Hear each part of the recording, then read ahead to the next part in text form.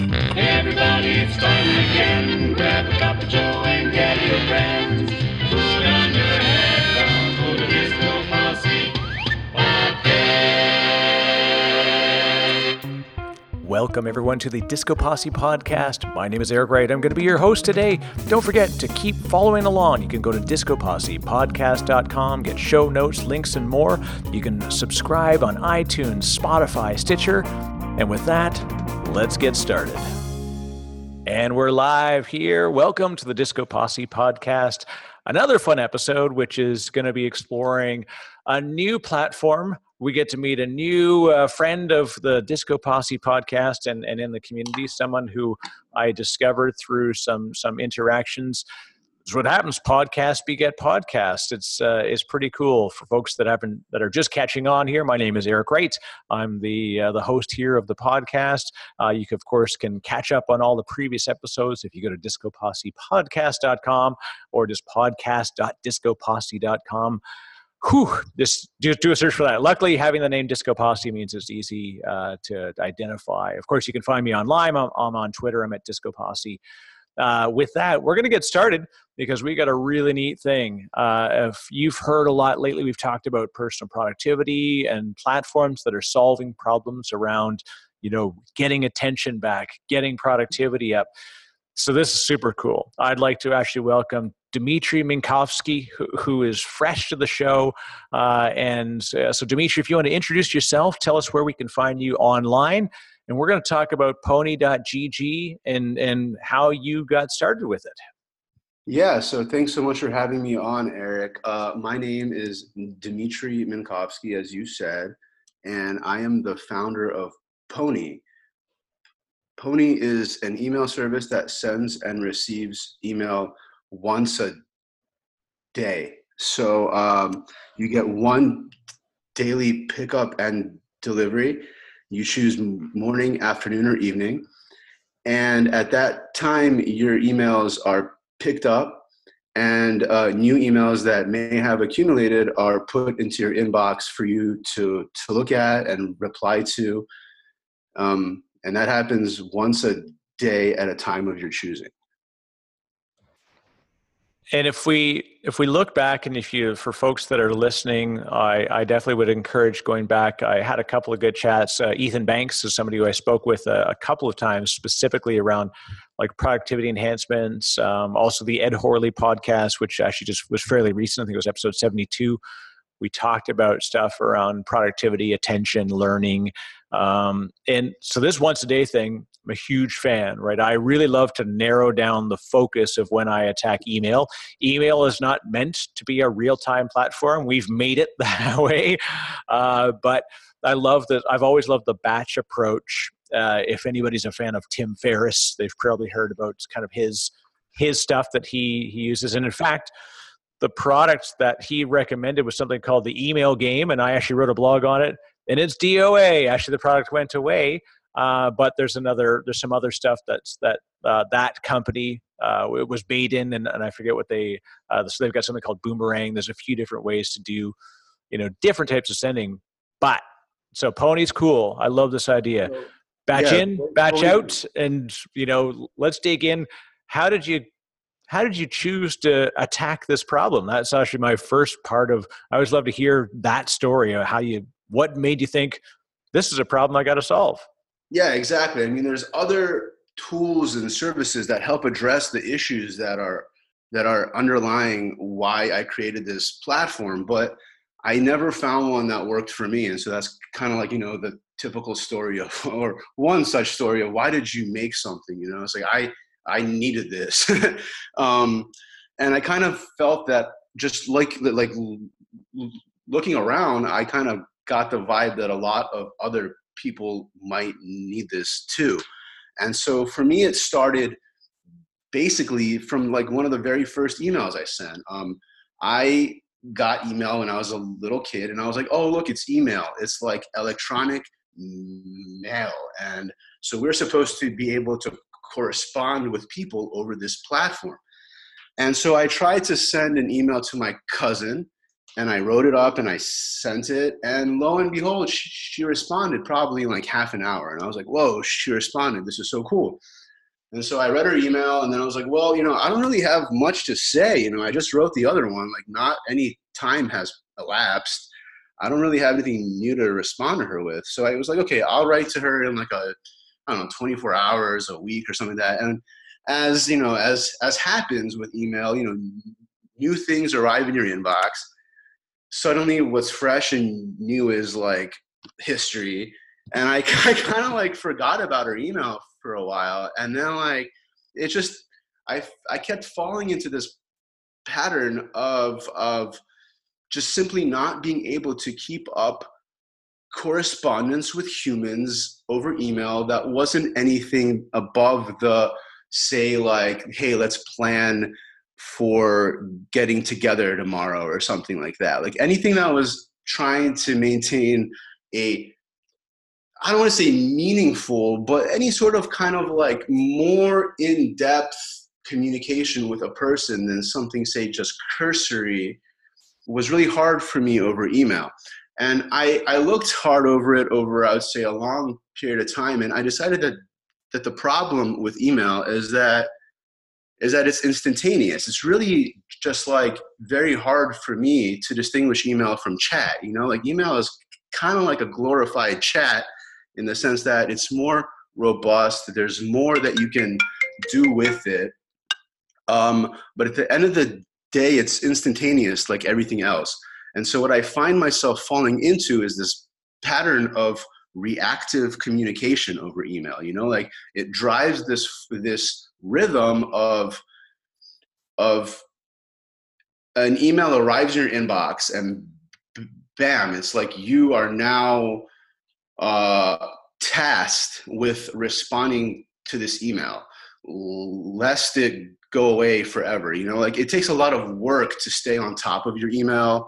And I wanted a space where instead of being reactive in my correspondence, in my communication, I could be reflective instead.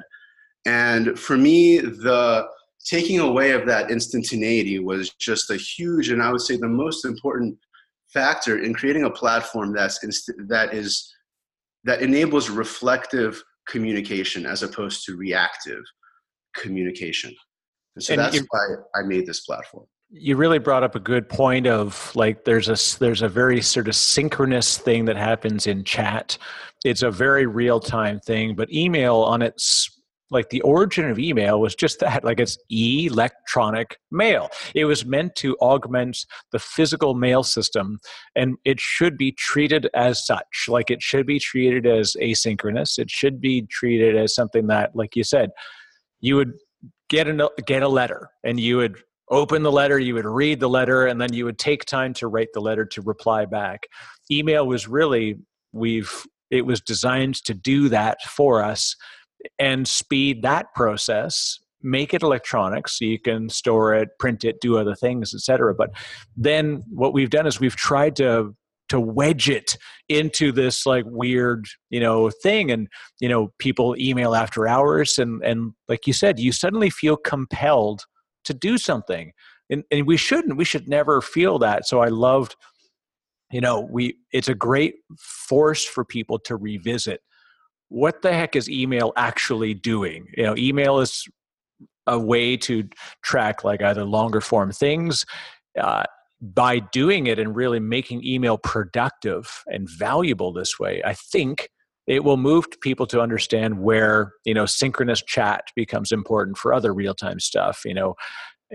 I love that, like you said, every founding story starts with, I had a problem and I tried to build something for it. And in doing so, I found out a lot of other people had the same problem. So you're a developer. What's your own history? I'd actually love to explore that, Dimitri. Yeah, so I fell in love with computers from an early age. I was probably like 5 years old when my mom, she was a computer programmer. We moved to this country, and so like the first thing we needed to get, I guess, was like a car because we moved to the suburbs. And the second thing we needed to get was a computer. And so we got, like, it was probably 19 90, we got a 286. And I remember like the first time I saw it, I was like, wow, I don't know what this is, but it's really cool because it's got like a TV on it, but it's got this Yeah, it other seemed pretty badass at the time. You're like, this is amazing. and like it turns on and it makes sounds and stuff. And I just wanted to learn everything about it. Fortunately, my parents let me use it every so often because it was kind of like an important thing also for my mom, like not for me to break it.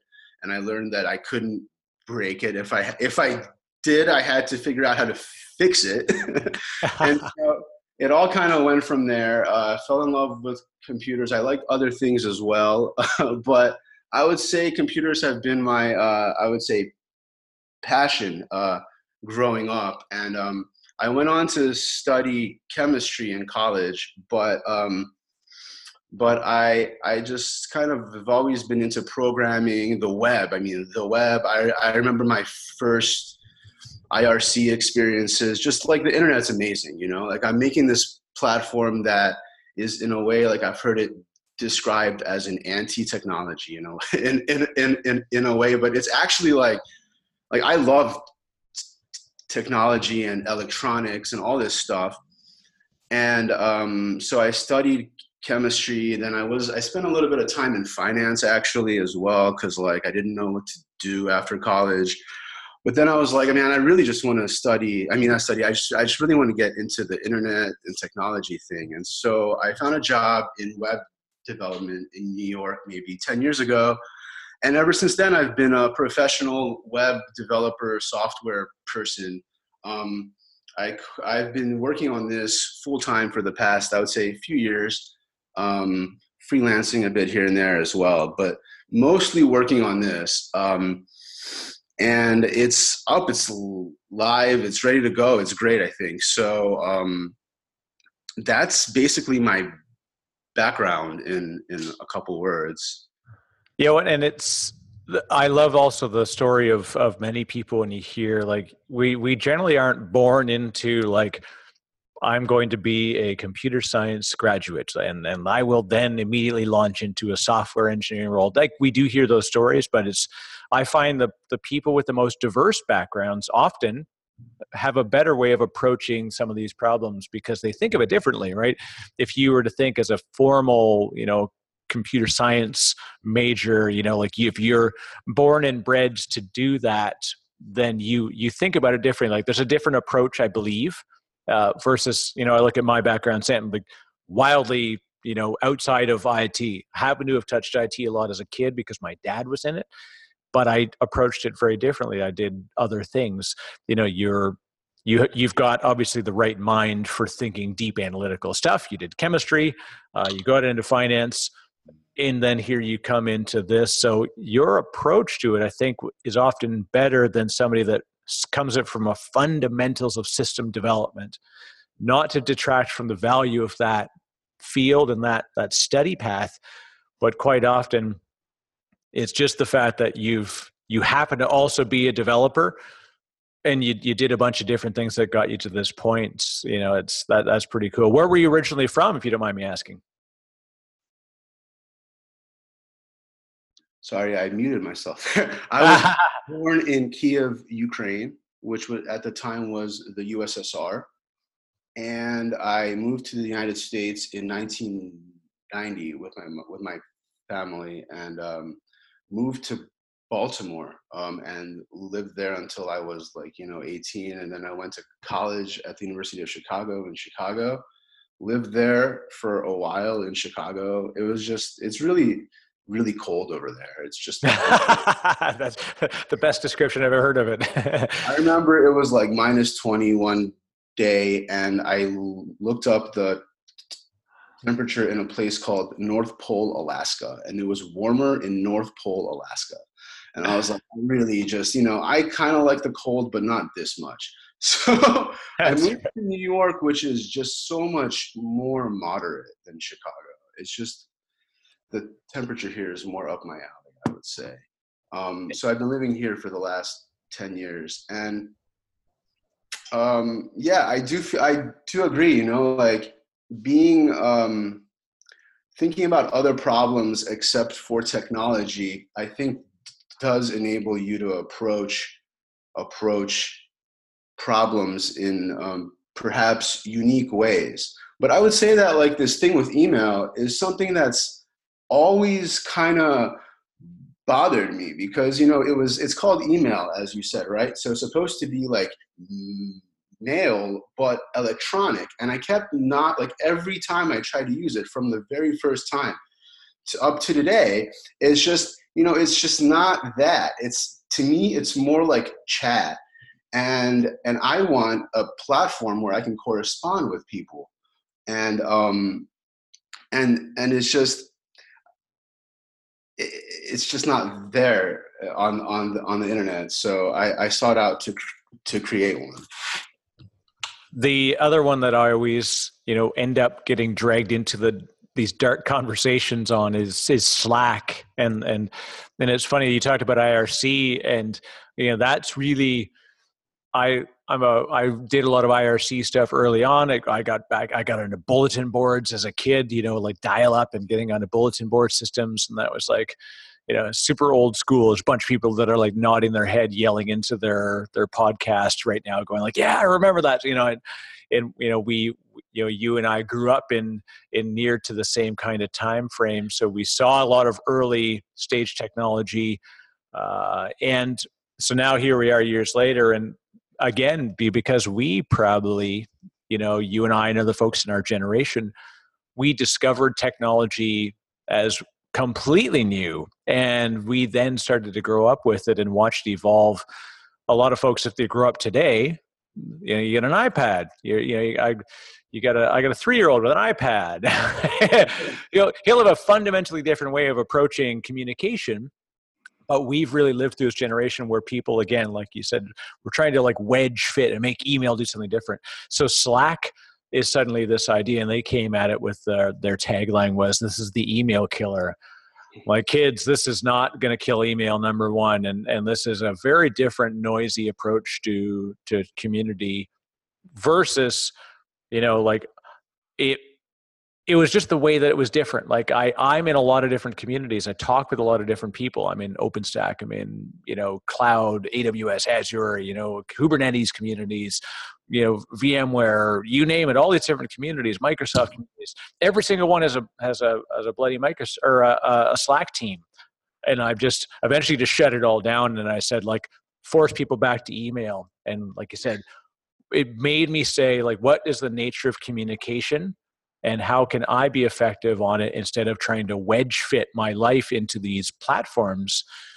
But let's find a platform that actually wedges the thing right back to where it's supposed to be.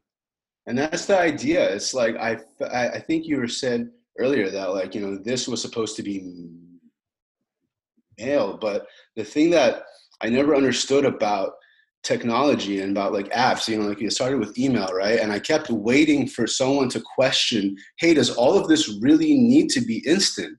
And That's right. Even if something is said, oh, hey, this is asynchronous, it's still instant. Even though it may be asynchronous, it's still up to the user to regulate themselves and how they approach it.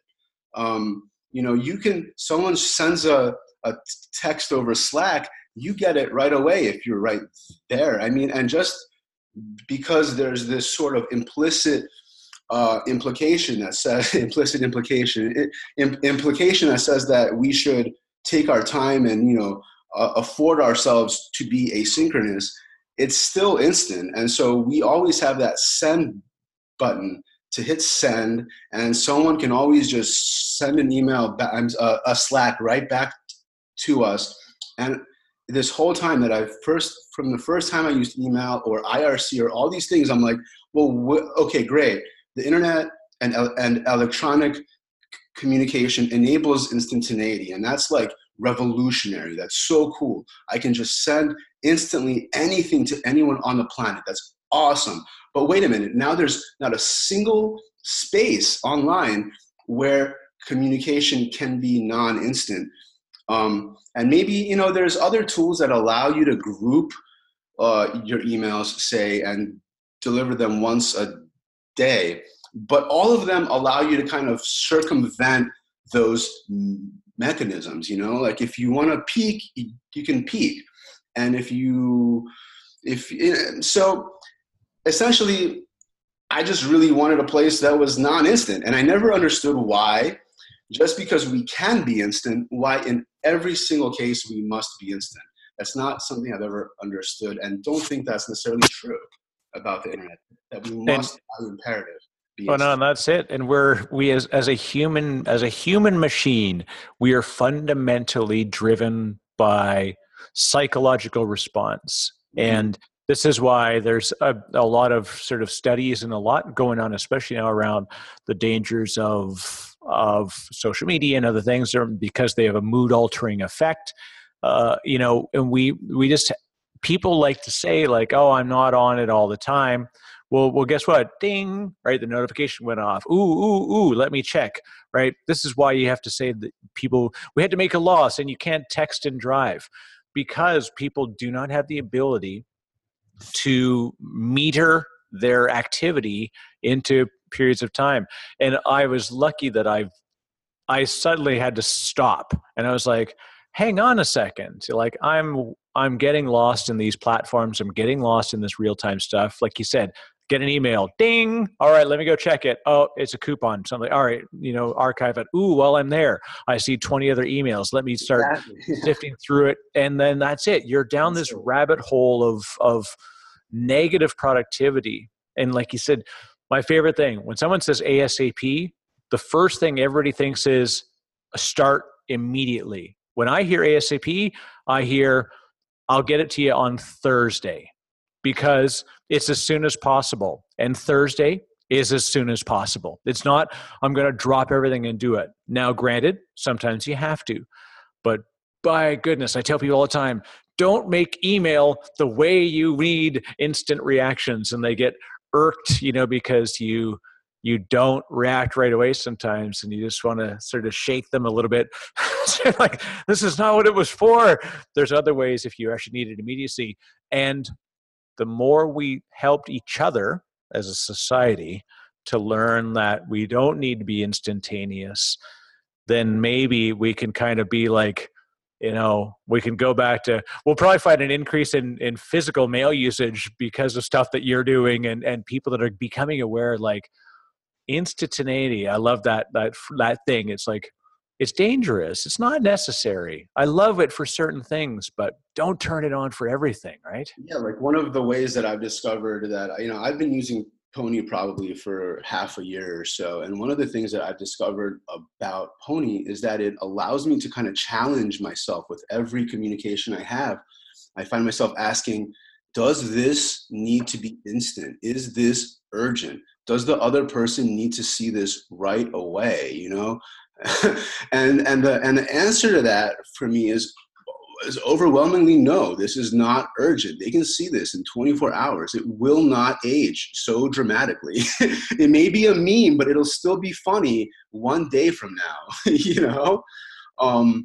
And so what I've really enjoyed about using this platform is that it kind of forces me to make that call about everything that I do. And maybe that's a little heavy and you don't have to use it that way, but it's been kind of a little bit of a mind-opening experience for myself in that regard.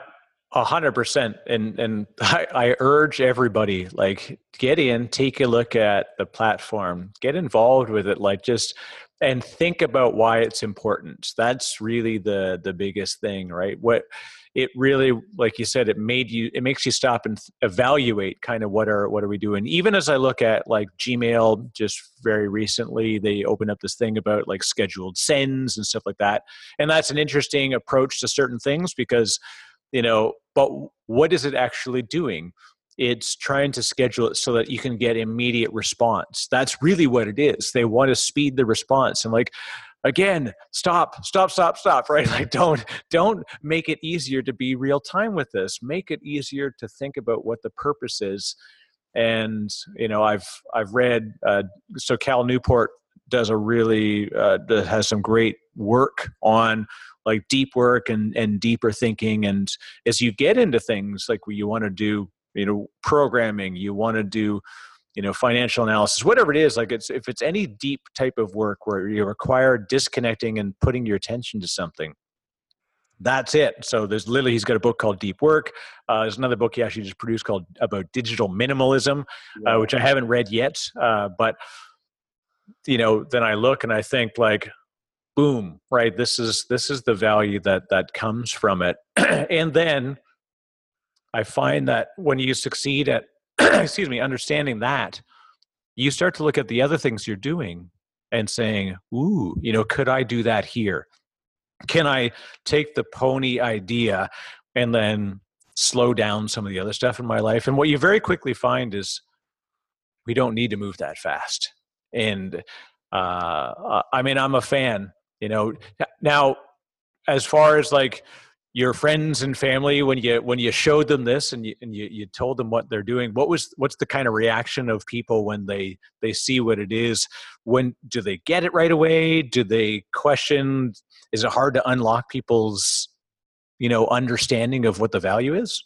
Well, so of course there are the people who, like, you see the light just like turn on in their eyes and they're like, I love it. That's great. And those people are awesome because, like, I love that, of course, But what almost drove me to want to explore this idea more and more in the beginning is that I would tell it to people, and a lot of people be like, really, they'd get like emotional about it. They'd be like, oh, that's the stupidest thing I've ever heard in my life. Oh, God. Take email and make it slow. It's like, that's so dumb. And I was like, well, even if this person responded negatively, at least they're like very strongly negative about it. So I must have something here. Yeah, it's usually like a combination. There is sort of this, I say, bifurcation where some people are like, that's so stupid.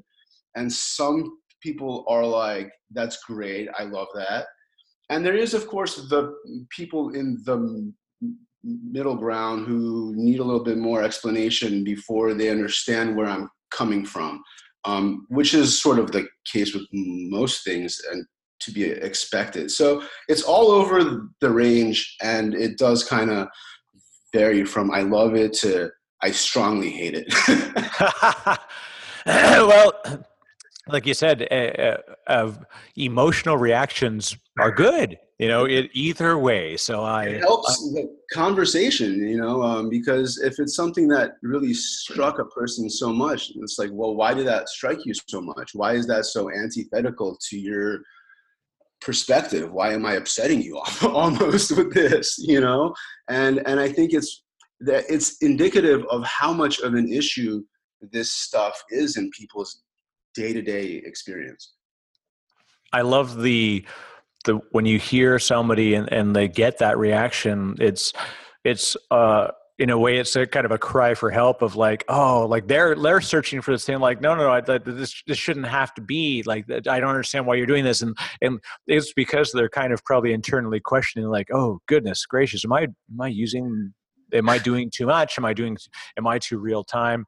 I do hope that we get a bit of a resurgence of slowness. I really do want to see people, and I find it's actually happening because you've got really good, strong voices in the community who are helping, around, it's funny, Tim Ferriss I use this as a good example. He wrote a book called The 4-Hour Workweek. Of course, he's well known for that amongst many other things.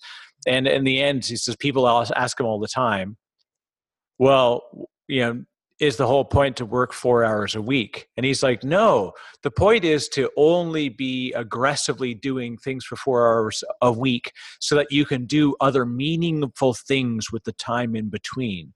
It's a backfill. In fact, one of the chapters in his book, which is the most fundamental, is what to do with suddenly discovered free time and how to use it effectively. That's the real win. This is the same thing. I'm not going to go, and I'm not using Pony because I want to get people out of my life except for once a day. I'm doing it because I want them in my life the rest of the day in a meaningful way. Yeah, exactly. Like, I want to keep in touch with you in a way that our correspondence won't just like fall into this stream of notifications, shipping alerts, like a shipping alert is probably something you want immediately. So that's a good candidate to keep in your regular email. But like my correspondence, my human communication with you is something that I kind of don't want in with my shipping alert or something like that. And so I want a special place where I have that, where it won't get lost. And it's not, as you said, it's not just about being slow. Like there's a whole slow movement out there that I recently discovered, and I totally get where they're from, but that's actually not my primary motivation. My primary reason that I created this was, as Tim Ferriss says, as you say, to have room to do other things and to then communicate and be able to reflect and have time to reflect, such that when I correspond, I have something to say. I've given it some thought. You know, it's not just like a knee-jerk response that I sent to you. And I want to emphasize that Pony isn't about, you know, crafting long, meaningful communications to people. You know, it's not like you have to sit and, you know, the imperative is to like type out this long thing about thoughts and feelings and stuff like that. Like that's not what it's about. Like you can use it that way. I've used it that way. That's great. But what it's for is just to give you some room. Like I know, like my sister, my sister-in-law, she uses it for. She receives all of her promotional stuff, her emails at her account, and that's because she likes to look at them once a day. Like she has it set up so she receives all her email in the evening, and so she looks at all her like I'm not sure what she gets. I have no idea what she gets, but you know, like her emailers, you know, stuff like that. And so it's not just for, it's for anyone who wants to have some room in their lives after, you know, with everything else being instant and so oppressive in a way. Yeah, and I can say it's something that I know I can more freely give out to people, to say, you know, here's a way to reach me, because if I give them my so I have my my sort of traditional, my core email address, and I've started doing other things around trying to folder and do other stuff. So I have, you know, I've got so much history with a particular address. So me moving over and trying this out meant like, ooh, okay, so I can also use it as a bit of a thought experiment in how other people interact with me and finding the right map for it. And I do like that it's like I don't need to fundamentally change my core email operation, but now as I look at it, like what's the right fit for it? And it really makes me evaluate like what's the right thing. So for folks, hey, if you're listening, you want to get a hold of me, I'm Disco Posse at pony.gg. Like that's the beauty part. Send emails away, right? If it's meaningful, it's cool. I'm going to spend once a day. I'm going to dig through that stuff, and I do it. And I love this. I love the sitting down. It's about sitting down to concentrate on it as a function, not to, like you said, to write this incredible, huge prose, you know. I think it was the famous quote, it was Mark Twain or somebody, I should know the quote, right? Is like, if I had more time, I would have written you a shorter letter. That's what time is being spent. I spend time being concise, finding meaningful ways to spend my time and share information with people. And in doing so, you know, that's the thing. So yeah, for folks that want to jump in, this is a question actually that a lot of people will ask, right? It's going to be a different email address. Like, do you find any friction from people because it's it's augmenting the existing system? You know, what's your thoughts on that? Because I like the approach. I understand it, but some people get really attached, like, oh, but everybody knows my Gmail or whatever. Absolutely, that's probably the biggest issue for people with this. And I tried and I thought of lots of different ways not to make this a whole separate email platform. And there are, for example, for Gmail, there's a couple plugins that do sort of what this does. But ultimately, I just couldn't find a way to get everything I wanted out of it without having it be a fully fledged email platform. And the reasons for that are just like, you know, if you if you have a way to so the whole idea is that the idea is that I want this to be highly actionable, like something you can do that anyone can do and enrich themselves with without having to control themselves, without having to learn to discipline themselves, because that's really hard. And so I was trying to maximize actionability. And if you try to incorporate a platform like this into Gmail or into Outlook, you find that the user always has a way to circumvent like the batching. There's always a way to unhide your inbox. If there's a tool that allows you to hide your inbox, if you're like, but did that person respond? You can always unhide it and check. Whereas with Pony, there's just no way. You cannot know if the other person responded until you get your once a day delivery. And this psychology is just something that really drove me to make it like this, because it's about setting people up not to fail. It's about creating an environment and a tool that's highly actionable. And if it's part of your existing email, on one hand, that's great, because I think it would be a lot less, there'd be a lot less friction for people. But on the other hand, having it be a totally separate space is kind of the only way that I could envision making a totally separate space where you have this whole chill environment in which to operate and exist. That's not the rest of our instantaneous world. And so that's my answer to that. And I totally understand that that's a big ask for me. Hey, get a separate email address and then tell people to email you here if they want you, but I wasn't sure how else to do it. Well, and in fact, what I've started to do is actually do routing from so using rule-based routing from my core email and move it over. So effectively like archive and forward. There's stuff inside Gmail that makes that super easy. There's rules in Outlook you can set. So whatever your kind of current client is of choice, or MacMail or whatever, and doing so I want to use it as a routing mechanism so that I can then move to batch format. And then if anybody for whatever reason they want to adjust some of that stream, then they can do so. But I find that sitting down and writing the rule makes me really honestly think about, like what's the reason I'm doing this and what's the value that I'm getting, and I would encourage definitely everybody listening. I want to hear it. I want to hear you try this out, right? So my email address. It's discoposse@pony.gg.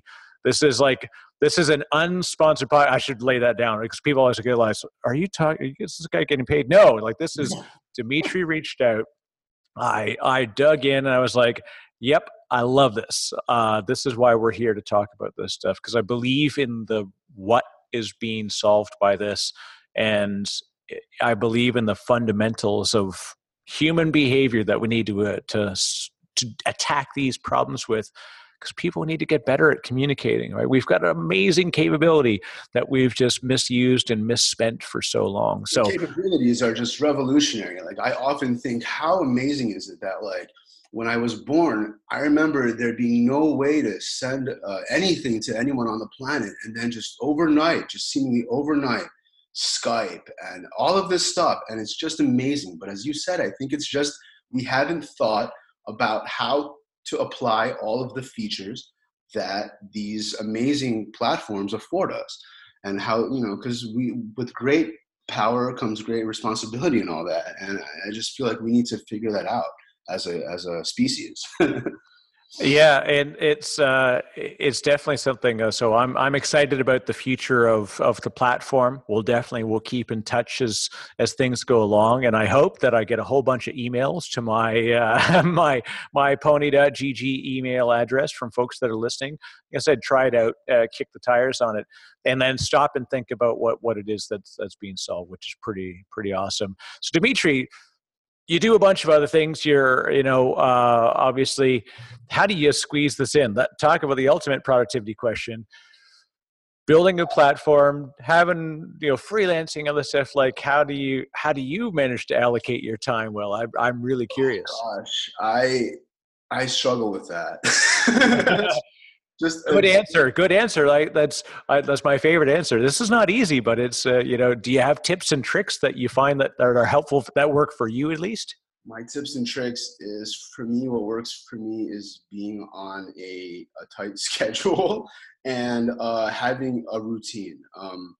I don't know if that's anything special or unique in terms of advice, but like falling into a routine is huge for me. I don't know, like you said that you're taking a paternity leave soon. I just think, man, if I have kids, I don't know how ever I will possibly keep a routine alive. I would say that's the biggest thing for me. And also, like, as all of the Cal Newport, Tim Ferriss concepts, like, I love those as well.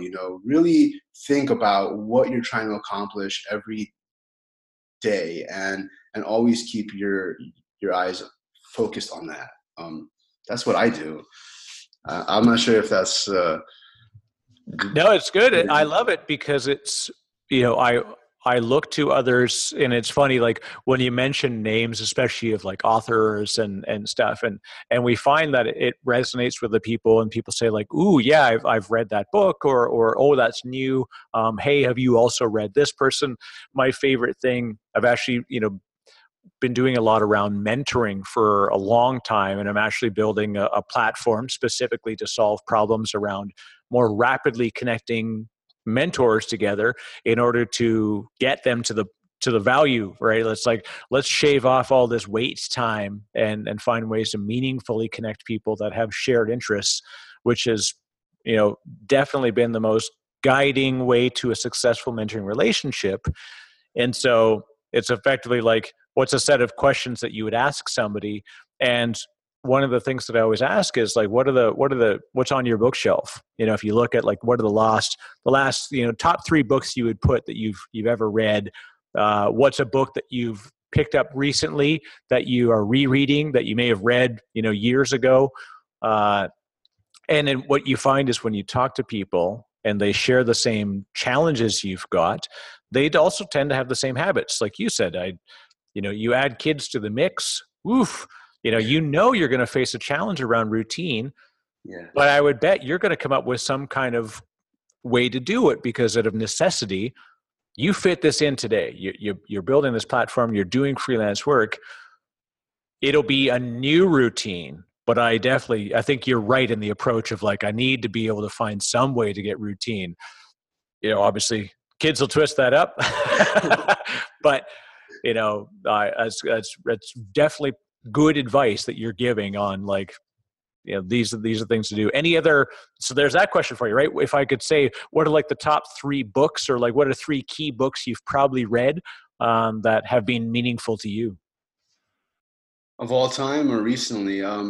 Gosh, I haven't been reading a lot lately. I've been mostly just focusing on this. Gosh, it's such a it's so embarrassing. Half the fun is catching people off guard, because even you go back to school days sometimes, and it's like, oh, I remember reading that now. Honestly, like, school days is a great example, because what I've been doing over the past year is my wife has a Kindle, and I steal her Kindle and I read public domain, like, free books, which are just, that's so cool about the Kindle, that you can just get anything from like before the 1920s and just for free. So I've been reading a lot of old books that I didn't get a chance to read in high school or college. Like, I read Huck Finn the other month. I read Anne of Green Gables, which was a great book. I really enjoyed that. Then I read a book by Afra Ben called Orinoco, which was about the slave trade. It's from the 1600s, and it's just like, it was a very interesting book. So I just been kind of filling in from stuff I didn't get to read growing up, actually. And the whole Amazon, or in general, the whole ebook platform, I think is so cool because everything is free and just you can grab it and read it. It's so cool. So I've been reading that stuff. In terms of stuff that's been like really highly influential for me, I'd have to stop and think. I was just thinking the other day that like someone that was really influential in terms of creating this platform for me was this guy that I read in college named Emil Durkheim, and he was a sociologist. And I remember like the first time I was reading something that was assigned to us in school, and it was about like the idea of time over the course of human history. And like, so in prehistoric societies and like early ancient societies, if you were to make an appointment with someone, you'd say, well, I'll meet you Tuesday or I'll meet you at some point next week. And that was the resolution that was sufficient. And at some point, like as timekeeping technology improved, and especially as the Industrial Revolution hit, Durkheim wrote that people started being a lot more specific about time. So it stopped being like, I'll meet you in the afternoon, or like, I'll meet you at 2:00, or, at like 2 or 3:00. And then as industrialization happened, it was like, I'll meet you at 2:15, and you better be there at 2:15. And of course, that's how our current society works today, and I wouldn't be the one to try to change that. But just reading that, something about that really blew my mind. Like, as a person who was born in 1985, like, I wouldn't have ever even thought that societies worked in any other way. And that's something that's always stuck with me. So maybe that was the book that really like got me. So I'm just trying to challenge the idea of time and what it has to mean and how it has to work. I'm not trying to revolutionize it, because I think that's a little bit too much of an ask for humanity at this point. But I am trying to challenge it, I think, a little bit. Well, it's a good point, and it's funny when I look back at the people always ask me, you're in technology, you've done all these things, and so what's the most meaningful technology book, like how do I learn about, systems and whatever. And I always tell them this is it's DSM-4, which is the Diagnostic and Statistical Manual of Mental Disorders.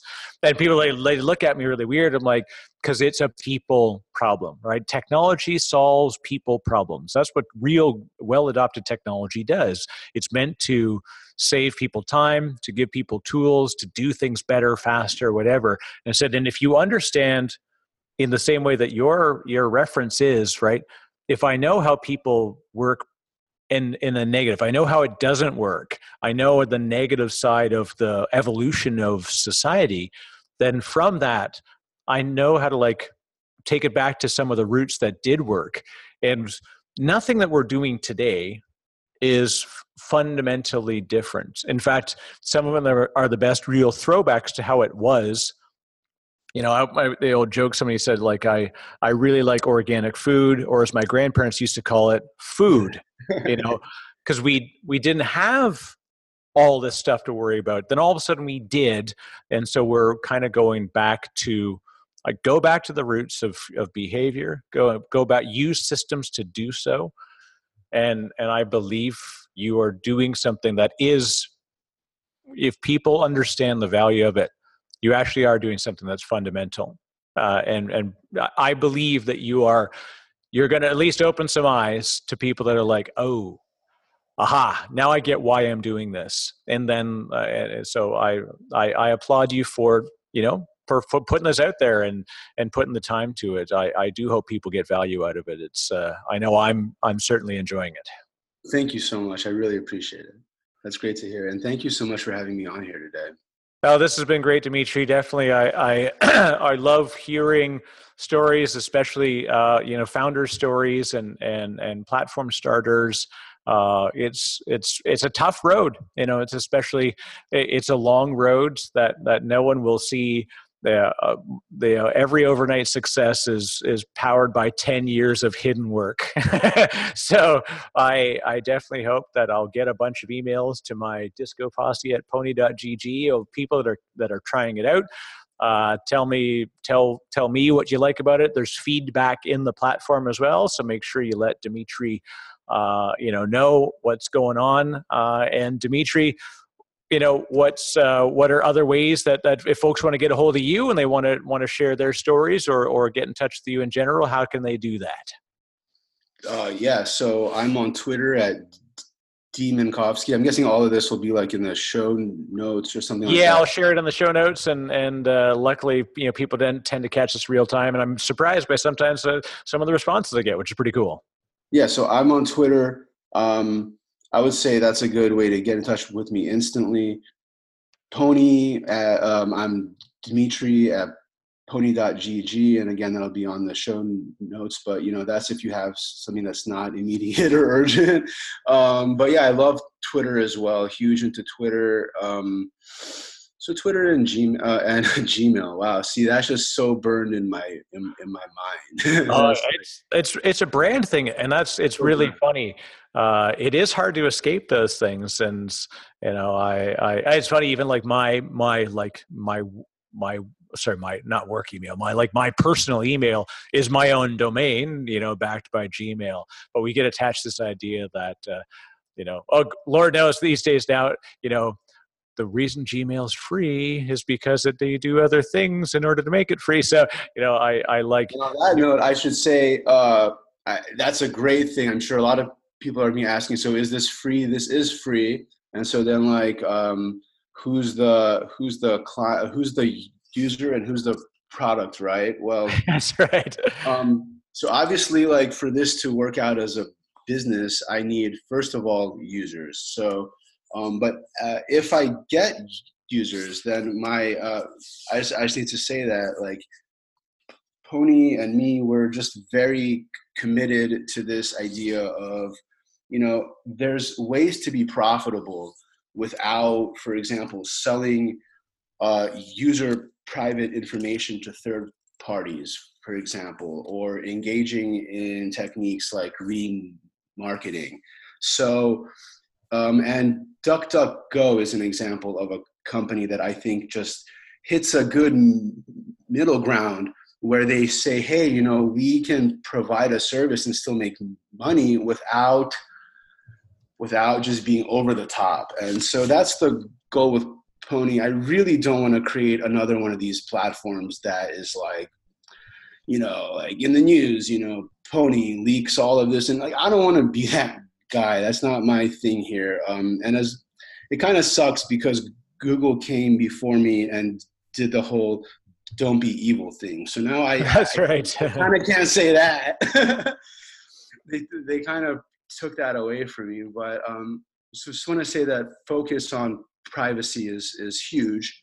Spent a lot of time on this because security is huge for me as well. So that's number one, I would say, for me. And I don't want to disappoint people in those areas.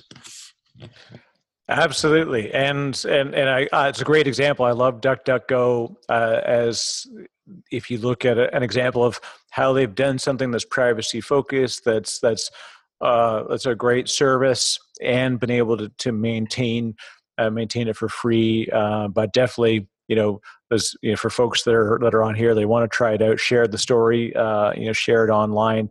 I encourage people to do that. So again, thanks very much for taking the time with me, Dimitri. Look forward to seeing more. We'll catch up again as time goes on as well, further down the road. I'd love to, track the growth and any other projects that you're working on. Definitely keep us in touch, and looking forward. It's been a pleasure to chat. Thank you, Eric. Have a great one. Thank you so much. You're listening to the Disco Posse Podcast.